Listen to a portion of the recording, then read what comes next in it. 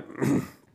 Let's turn to the book of Revelation, chapter 2. We're going to finish up chapter 2 today with a letter to the church at Thyatira. And I want to say this. I want to ask, why are we so enamored with celebrities? Why are we so drawn to their lives? We're drawn to actors and musicians and athletes. And the reality is they're broken people just like you and I are, only they just have more money. They have more fame or recognition. They happen to be good at one particular thing that they've been able to monetize and has helped them become famous, but they're just as messed up as everyone else, and they often prove that really publicly, how messed up they are, don't they? Celebrities just have a way. And as ridiculous as it sounds, especially as ridiculous as it sounds to the Christian's ear, there are even celebrity pastors, celebrity preachers. But that's so oxymoronic, isn't it? Celebrity preacher? Well, it's either oxymoronic or it's just moronic. It's one of those two things. Not to mention their followers who make them into celebrities and who feed the Christian celebrity delusion. There is only one celebrity. Amen? There is only one celebrity. There is only one worth celebrating. One who is awesome and glorious and should inspire in each of us passion and purity for him. One celebrity, one who has eyes like a flame of fire, one who has feet like burnished bronze.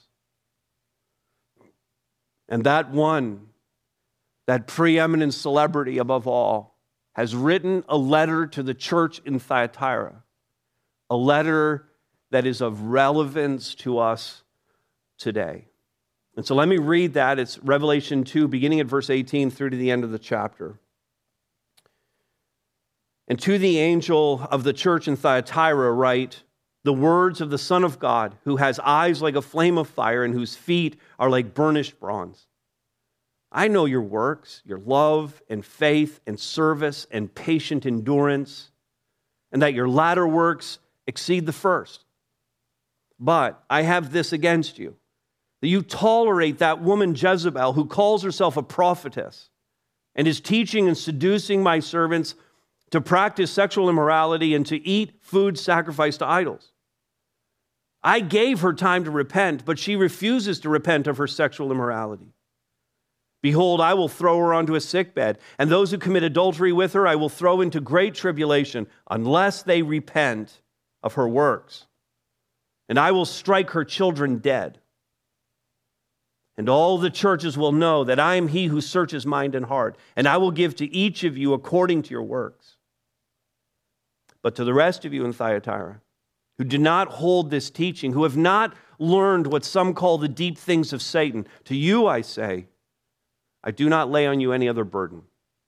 Only hold fast what you have until I come.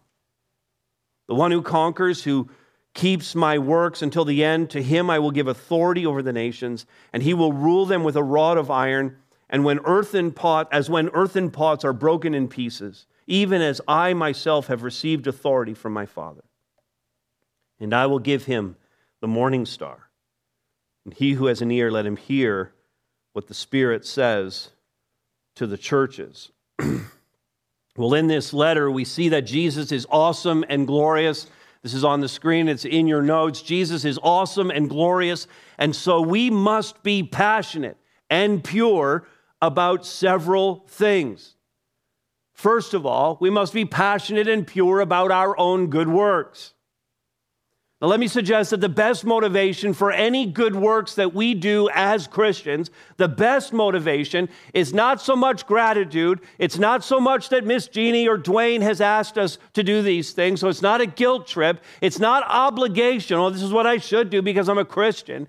The best motivation for any works that we do should be this description of Jesus in verse 18. These are the words of the Son of God. He's the one commending our works.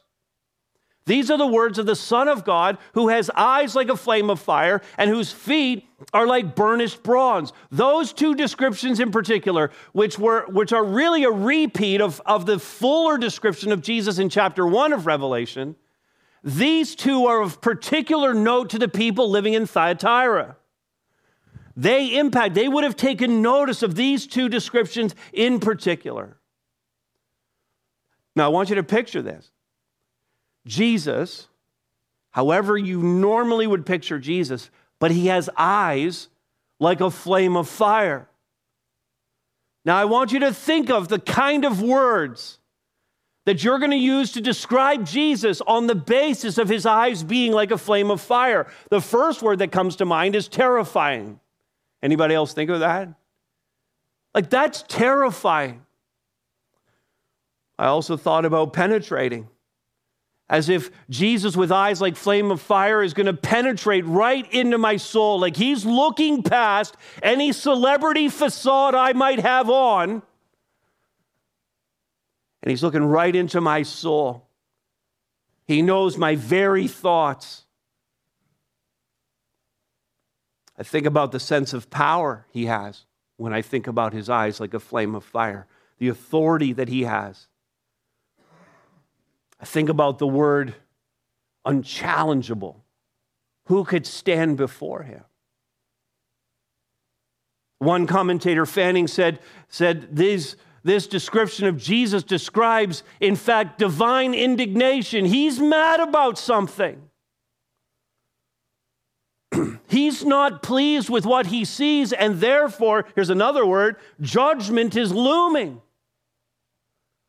How could you not think about judgment when you see Jesus with eyes like a flame of fire?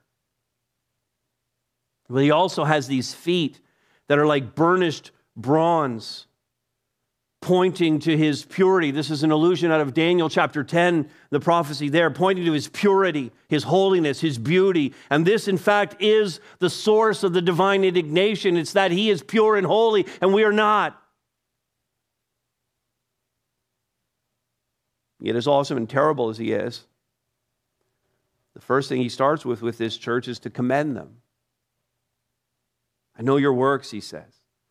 My eyes have looked at you, and what I've seen is the passion and purity of your works. I know your works, and he describes what their works are like. Here's the character of the works of the church in Thyatira. Love, faith, service, patient endurance. They were motivated by love. They demonstrated love to one another. They were faithful and faith-filled in the exercising of their gifts. They served one another, and they had patient endurance. They were just able to put up with so much. And I think about these four descriptors, and that's everything I would want a church to be. That's everything I would want this church to be. And Jesus goes on to say, and he emphasizes that their latter works, what they were doing right now, was better than their former works. It was exceeding their former works. In other words, very simply, they were growing in their service to God and to others. They weren't stagnant. Listen, when you read this letter, you can't help but think about the very first letter where the Ephesian church was challenged because they had lost the love they had at first. Their love was not growing. Their works were not growing. But here in Thyatira, their works were growing. And I would want that for our church. I would want for us that in year 21, where we are right now, that in year 21, our works are better than what they were in the first 20 years. That at year 22 and year 23 and year 24, if the Lord doesn't come back before then, that we're always increasing in these things, in love and faith and service and patient endurance and how we work for him. I want our latter works to exceed the things we did at first. I want this for our church, to be growing in our evidence, in the evidence of our faith in Christ. And each of us as believers, not just thinking of the entire church, but as individual believers, we have to be passionate about what we do for Christ. We have to be pure in our motives. Part of our definition here at Harvest for a disciple, the 4 W's, part of that is that we work for Christ.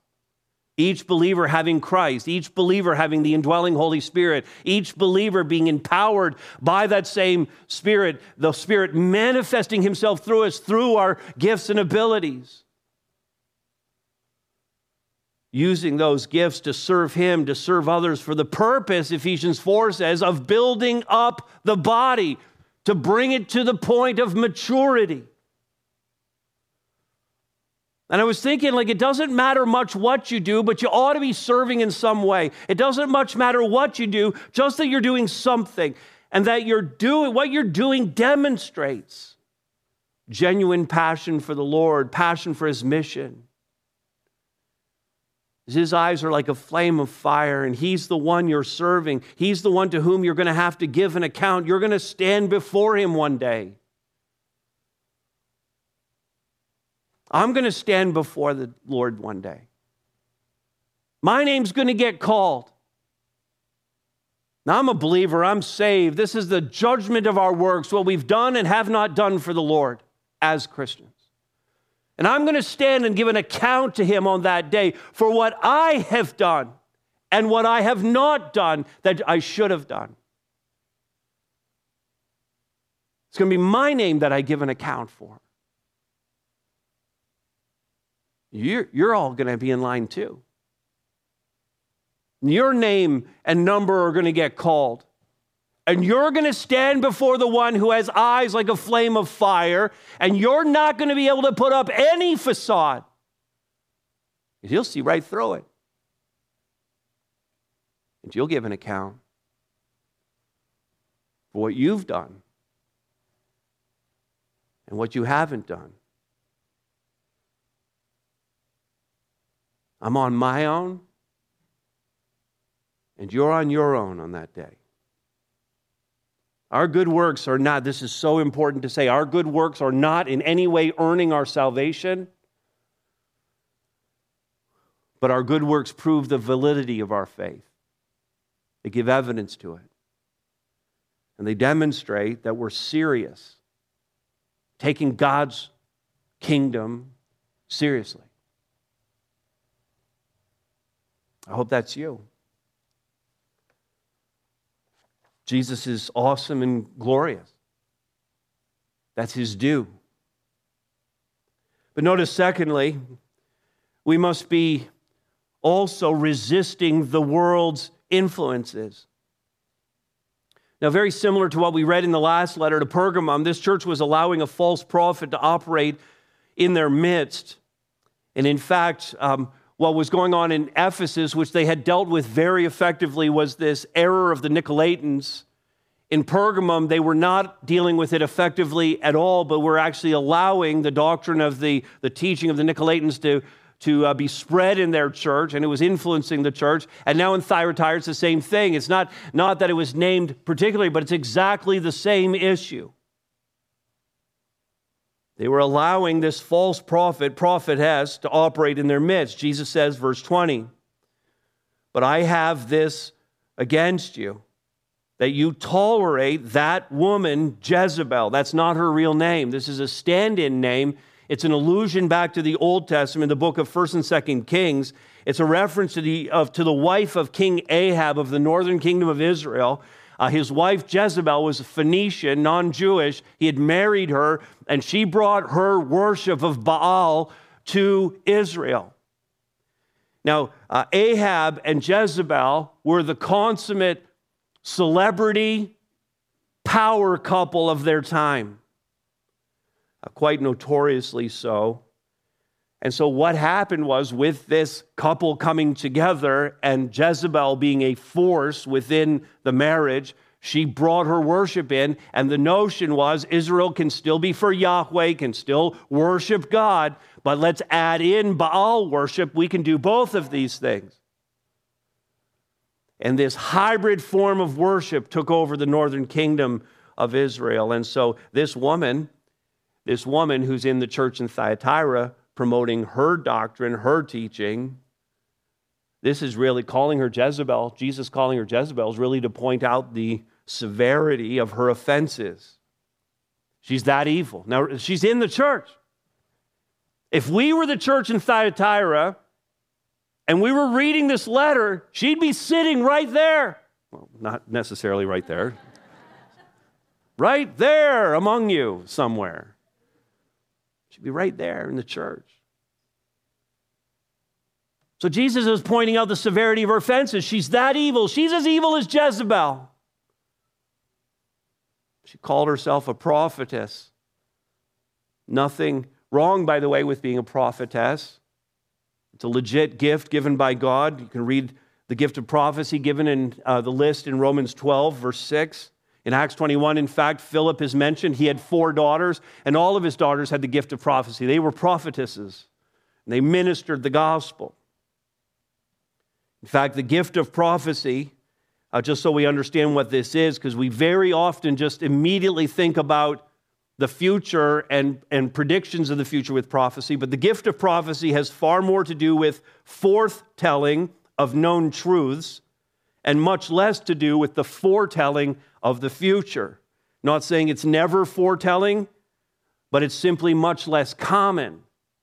Most prophecy in the Bible, when you see it, is what we would call preaching or proclamation. And so in a very real way, what I'm doing right now, this is a prophetic ministry. I'm proclaiming known truths of God's word. Now, especially in the early days of the church, the gift of prophecy was important because there was no written New Testament. They didn't have the advantage of having the New Testament in front of them. So the gift of prophecy was critical as the Spirit moved certain individuals, both men and women, to accurately spread the gospel. That's the biblical gift of prophecy.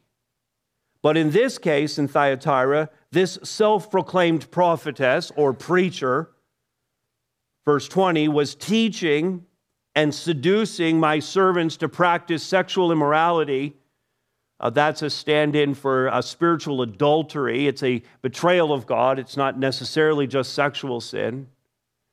And to eat food sacrificed to idols. And so very similar, if you were here for the last message, very similar to what was going on in Pergamum. Believers in Thyatira were having trouble navigating society, navigating the marketplace, without also engaging in business lunches, if I can call them that, business luncheons that would take place in temples and were connected to idol worship.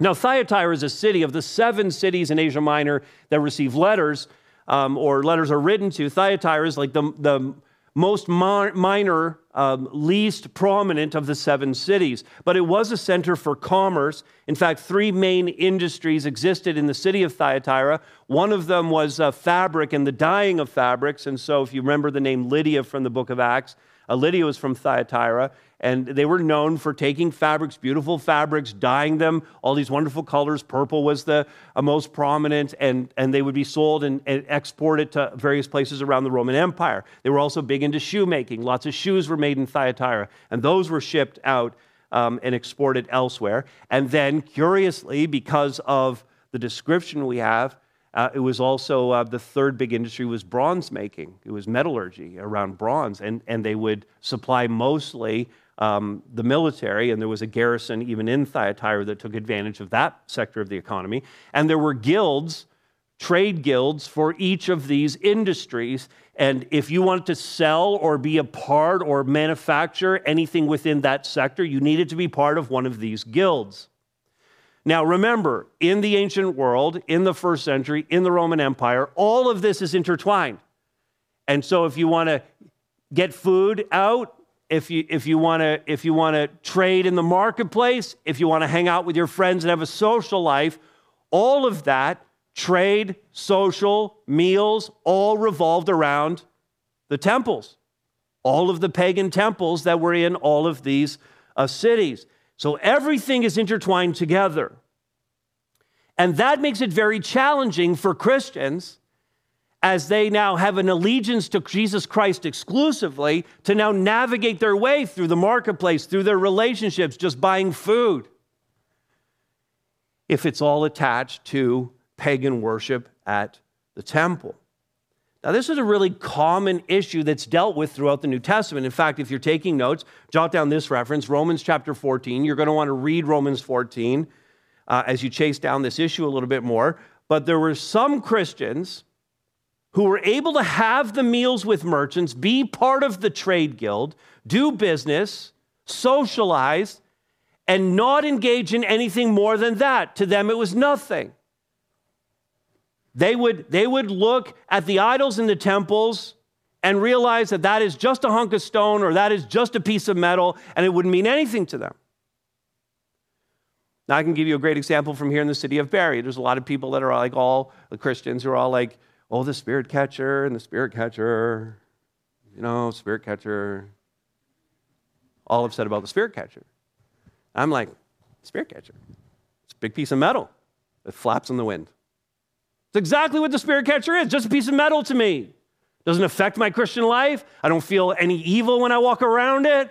It's just a big old piece of metal, something for Barrie to put on its website. That's all it is. But I get this, how some Christians are really exercised about that. Well, these Christians in Thyatira, they would say, you know what? I'm a Christian now. I love Jesus. That's a piece of metal, and all I want to do is buy some meat. All I want to do is have a meal with someone. All I want to do is do some business so I can sell my purple cloth. So for these Christians, it meant nothing. Other believers, and again, this is what Romans 14 is dealing with, other believers saw those meals as complicity with the temple rituals. How could you eat that burger? That was sacrificed to an idol. Their conscience wouldn't allow them to engage. And this was also, by the way, again, if you're taking notes, jot down this reference, Acts chapter 15, because this was what the Jerusalem Council dealt with in Acts 15. They got all these leaders together from the church to discuss this very issue of, is it cool if Christians eat meat sacrificed to idols? We don't have time to go into this in depth because this is a whole message on its own, but this is a huge deal for us. How do we decide on matters of conscience when it doesn't seem to be super clear in the scripture whether we should do A or B? Which set of Christians are right? Is it those that say the idol is nothing and I can buy the meat and I can go there for a meal and do business? Or is it those who say we need to stay as far away from that as we possibly can because it's evil? It's a wonderful question. So I came across this chart this week, this flow chart. How many people like flow charts? How many people think in flow charts? Just raise your hand right now if you think in flow charts. Really? I would have thought it would be more than that. You probably think in flow charts and don't know you do. Vaughn Roberts produced this helpful decision-making flow chart, and this is in your notes as well. Do everything for the glory of God. That's the base. And again, Romans 14, Acts 15 deal with this. So does the Bible allow it? Here's a great thing. I got something in front of me. I don't know if I can do it or not. Does the Bible allow it? No. Don't do it. Does that make sense? Everybody good so far with the flow chart? Don't do it. Okay, but does the Bible allow it? Yeah, the Bible allows it, but does my conscience allow it? Does my conscience allow it? No, then don't do it.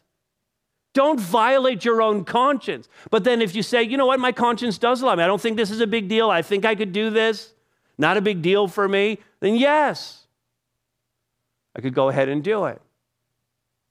But then I want to ask myself some further questions because then it's never quite as easy as that, is it?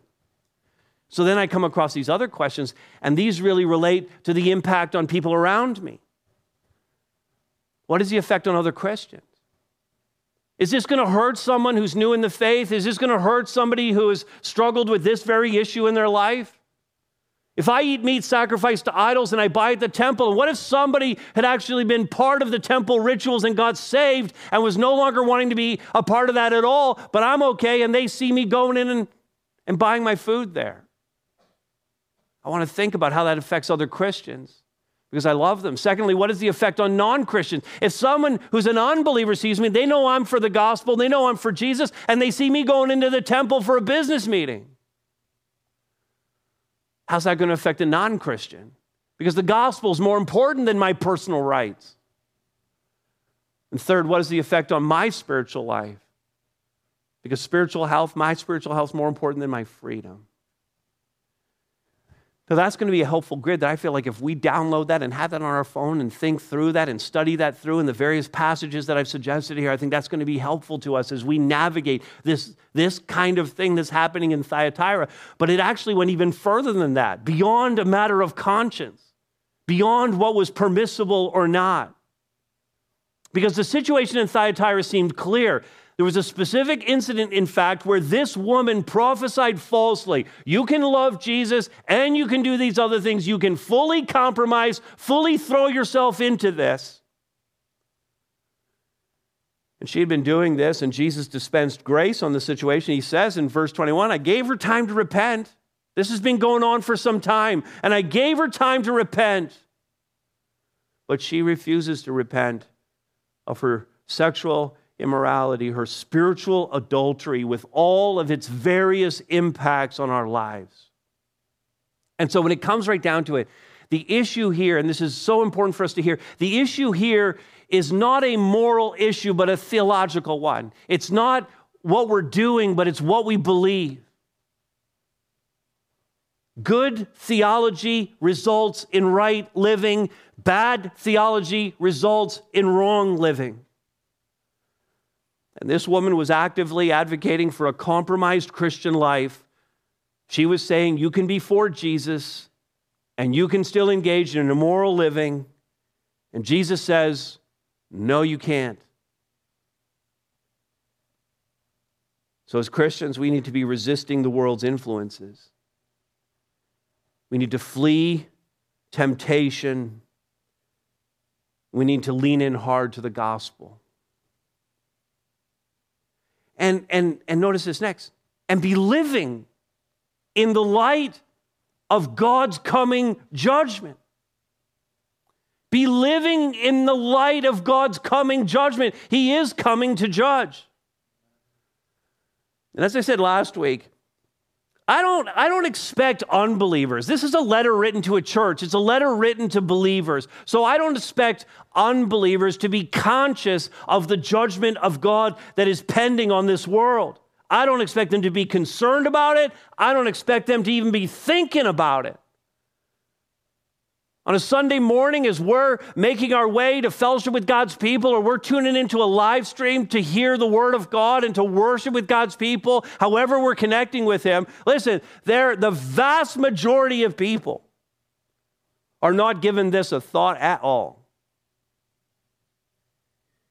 All they're thinking about is, I'm sleeping in, I'm going to have a long, leisurely breakfast, might do some yard work. I have a tea time at 1.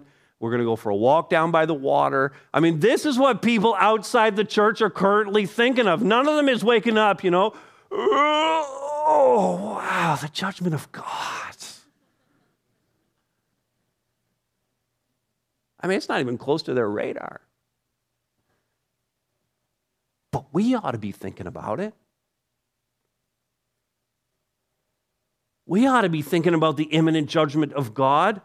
Genuine living for Jesus believers. Now listen, we've got to sort this out. Genuine living for Jesus believers who have had their sins forgiven and their eternity secured do not have to worry about the judgment that will divide saved from unsaved.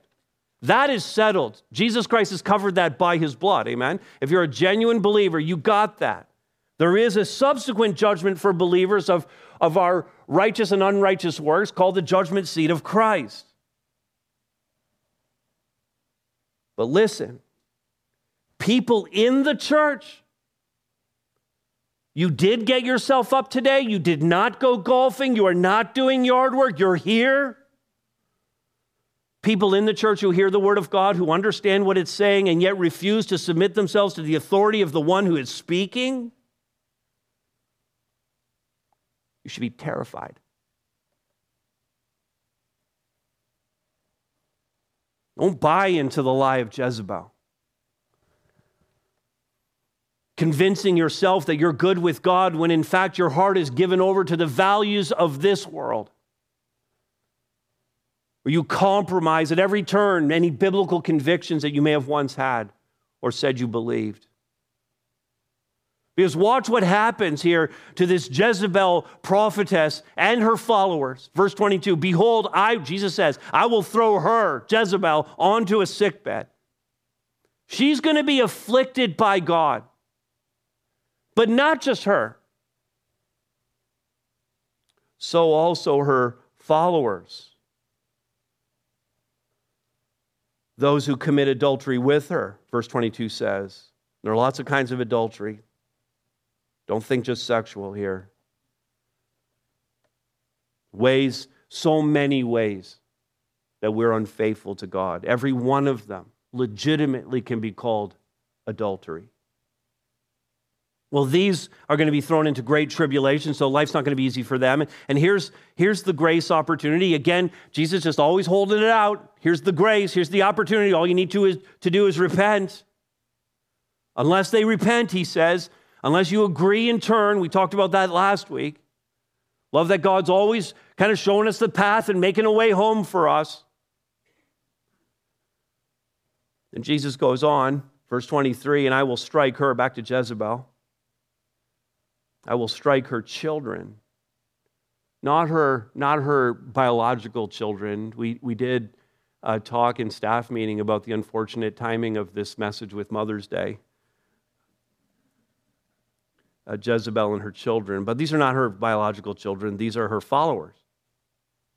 Jesus says, I'm going to strike her followers dead. That's pretty uncomfortable. Because it's so direct and decisive and tragic. And some people might be thinking, like, is God really like that? Yeah. He is.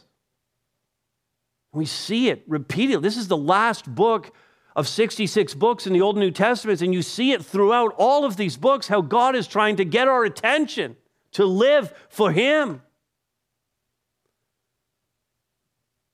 That's how severe His discipline and His judgment is. And He says here that I'm doing this, I'm saying this, I'm doing this because I want all the churches to know. This book of the Revelation to John was written for all the churches. These 7 letters were read to all the churches. 1900 years later, we are reading this. This is for our church. This is a warning for us. He says, I am He who searches mind and heart. That makes me think again, we looked at it last week, of Hebrews 4:12. That the Word of God discerns the thoughts and intentions of our heart. He says, I'm He who searches mind and heart, and I will give to each of you according to your works. And I wrote down in my notes, don't mess with God. Don't mess with God. Now, I want to be really careful about what I'm going to say next, and I'm going to stick pretty close to my notes here because I never want to presume upon what God may or may not have done. And I may have shared this before, and I only offer it as, please hear my words very carefully. I only offer this as possible evidence that God continues to work in this very way today. Everybody heard that? How cautious I am about this? At my previous church, there were multiple examples of men who had inappropriately opposed the elders over the years and who had, we believe, faced God's discipline. And I want to share just one of these stories. In a church business meeting, this was a congregational church, in a church business meeting, a man with a financial background, there were probably a couple hundred people, members there, a man with a financial background, a member of the church, stood and opposed 2 of the godliest lay leaders in that church. And he accused them of facilitating a slush fund on the books. And it was one of the grossest displays I had ever witnessed in a congregational meeting. And the members in the room all understood how absurd the accusation really was. Not 2 weeks later, after this man had leveled this unfounded accusation about a financial matter to these two lay leaders, not 2 weeks later, this man's name was in the news, charged with more than 100 counts of tax fraud. Now, because he was a member, because he had a visible area of service in the church, the elders attempted to speak with him about the charges, intending to have him step aside from public ministry until his legal issues were settled. But he refused, wouldn't even take their calls, left the church, started attending a new church across town in an attempt to hide and escape discipline. He was unrepentant. He was unrepentant of the accusations against the lay leaders, and he was unrepentant about the issues that he was facing legally. And he was also dead within 2 months. A man in his 50s with no prior health issues. Now, I don't know. I'll just leave it with you to think about.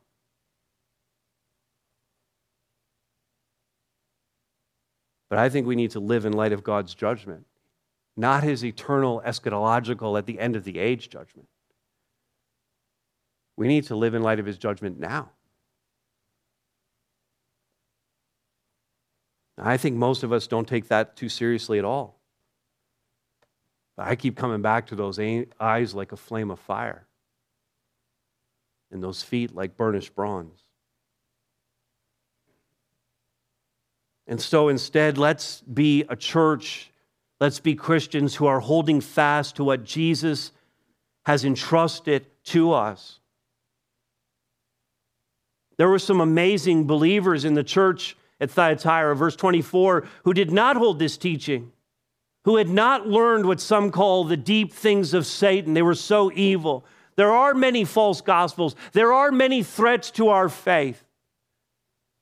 And in the midst of that, there always is this remnant in the church who are faithful to the gospel, who hold fast to the true message of Jesus Christ that has been entrusted to us.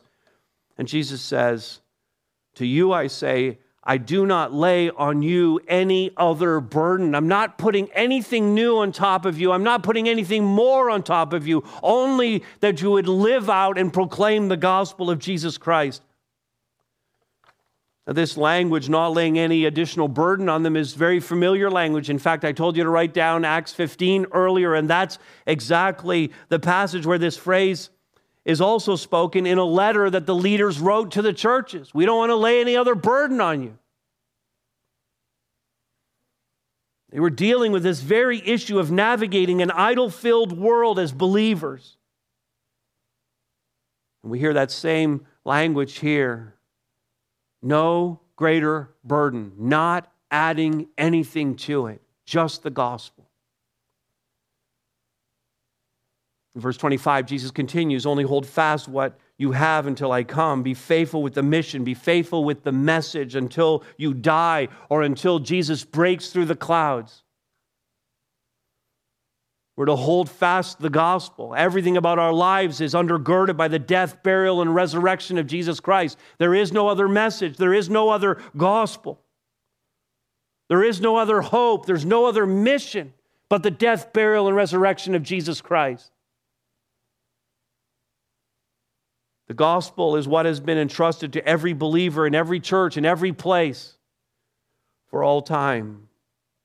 This is the one thing that we all hold in common. It is the gospel that binds us together in mission no matter where we live, whether we're in Canada, the United States, or across the ocean, in Nigeria, or in Ukraine, in China today, in South Africa. We hold fast to the gospel of Jesus Christ. It is in all of these places where the commendation comes because our works, as it's stated in verse 19, where our works are characterized by love, faith, service, and patient endurance. These are the ones who are the conquerors that Jesus speaks of in verse 26. To the one who conquers, in this case, in this letter, in this city, to the one who rejects Jezebel, the prophetess, the false prophetess, and her teaching. and who instead keeps my works until the end. This one is promised. Notice this. You talk about wanting to be a celebrity, authority over the nation. That's what Jesus is going to give to those who conquer. This is consistent with what we know about the whole nature of God's now but not yet kingdom. In chapter 1 of Revelation, he says he made us into a kingdom. We've been made into a kingdom. The 12 disciples were promised to sit on 12 thrones in eternity to judge the 12 tribes of Israel. Matthew 19:28. Further, Paul says the saints are said to be the ones to judge the world, 1 Corinthians 6:2. We are given rule with God in eternity. We will be celebrated with him. Verse 27, it says this, he will rule them. He, Christ, with us, the church, will rule them. The word rule there, shepherd. He will shepherd them. He will shepherd Jezebel and her followers and all who reject the gospel. All of the ungodly nations will be shepherded, notice, with a rod of iron. Now listen, the shepherd, I know the pictures we have of the shepherd, he always has that like shepherd's crook thing, right? That's what we remember, the shepherd's crook. All the pictures of Jesus, that's what he's holding. The shepherd in the ancient Near East actually carried two. Carried a rod and a staff, and the staff is most closely connected to the shepherd's crook, and it was used for more gentle leading of the flock, but that rod had a bulbous end, often taken from a root, had a bulbous end. The bulbous end was wrapped in iron. Shepherd carried both of these, and that's the rod that we're seeing right here. This club, this rod, was meant as an implement of discipline and destruction. And so the shepherd's task, we often think about this, but the shepherd's task is not simply the compassionate, it's not just the compassionate, he's so shepherding. That's what I like about that pastor. He's such a shepherding pastor.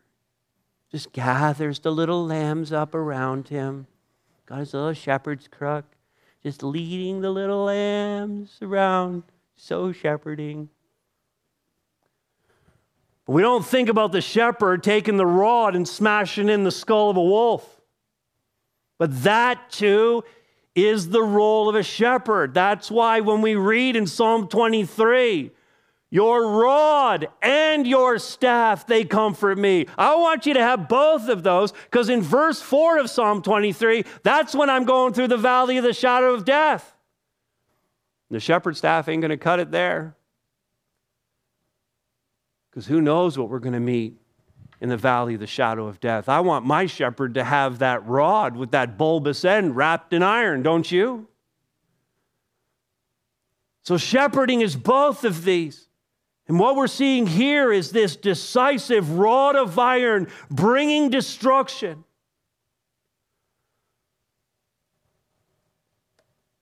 The violent dispatching of wolves and other predators, but also, on occasion, even the discipline of the sheep. Fanning notes, to care for his flock, the shepherd must at times act harshly toward threats to its safety. And those threats can come internally or externally. So the establishment of God's kingdom means this rod of iron is applied. The establishment of God's kingdom means the corresponding elimination of Satan's kingdom in all of its various manifestations. And there is a shattering of Satan's kingdom as when earthen pots are broken in pieces, and that authority that Jesus says is from his Father is shared with us. And we will receive, verse 28 says, the morning star, the light of Jesus Christ shining for all eternity. So listen up, church.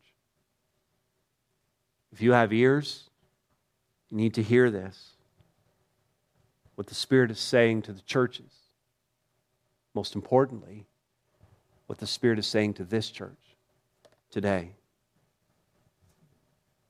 The imagery in the latter part of this letter is actually drawn from Psalm 2, and I'd like you to take your Bibles and turn to Psalm 2. This is the way we're going to conclude this here today. So Psalm 2 is being quoted in Revelation 2 here at the end of this letter. And we're seeing an image here of the Messianic King. This psalm was written 1,100 years before the coming of Jesus, before his birth, 1,100 years. And so it speaks prophetically. It speaks messianically into the situation in the first century and the coming of Christ. It establishes Christ as king. The language in the psalm is strong, it's beautiful, it's encouraging for the believer and terrifying for God's enemies. And so follow along as I read this, and then we're going to close our time in worship. Why do the nations rage and the peoples plot in vain? The kings of the earth set themselves, and the rulers take counsel together against the Lord and against his anointed, saying, let us burst their bonds apart and cast away their cords from us. But he who sits in the heavens laughs. The Lord holds them in derision. Then he will speak to them in his wrath and terrify them in his fury, saying, as for me, I have set my king on Zion, my holy hill. And I will tell of the decree. The Lord said to me, you are my son, today I have begotten you. Ask of me, and I will make the nations your heritage, and the ends of the earth your possessions. You shall break them with a rod of iron, and dash them to pieces like a potter's vessel. Now, therefore, O kings, be wise. Be warned, O rulers of the earth. Serve the Lord with fear, and rejoice with trembling. Kiss the Son, lest he be angry, and you perish in the way, for his wrath is quickly kindled. Blessed are all who take refuge in him.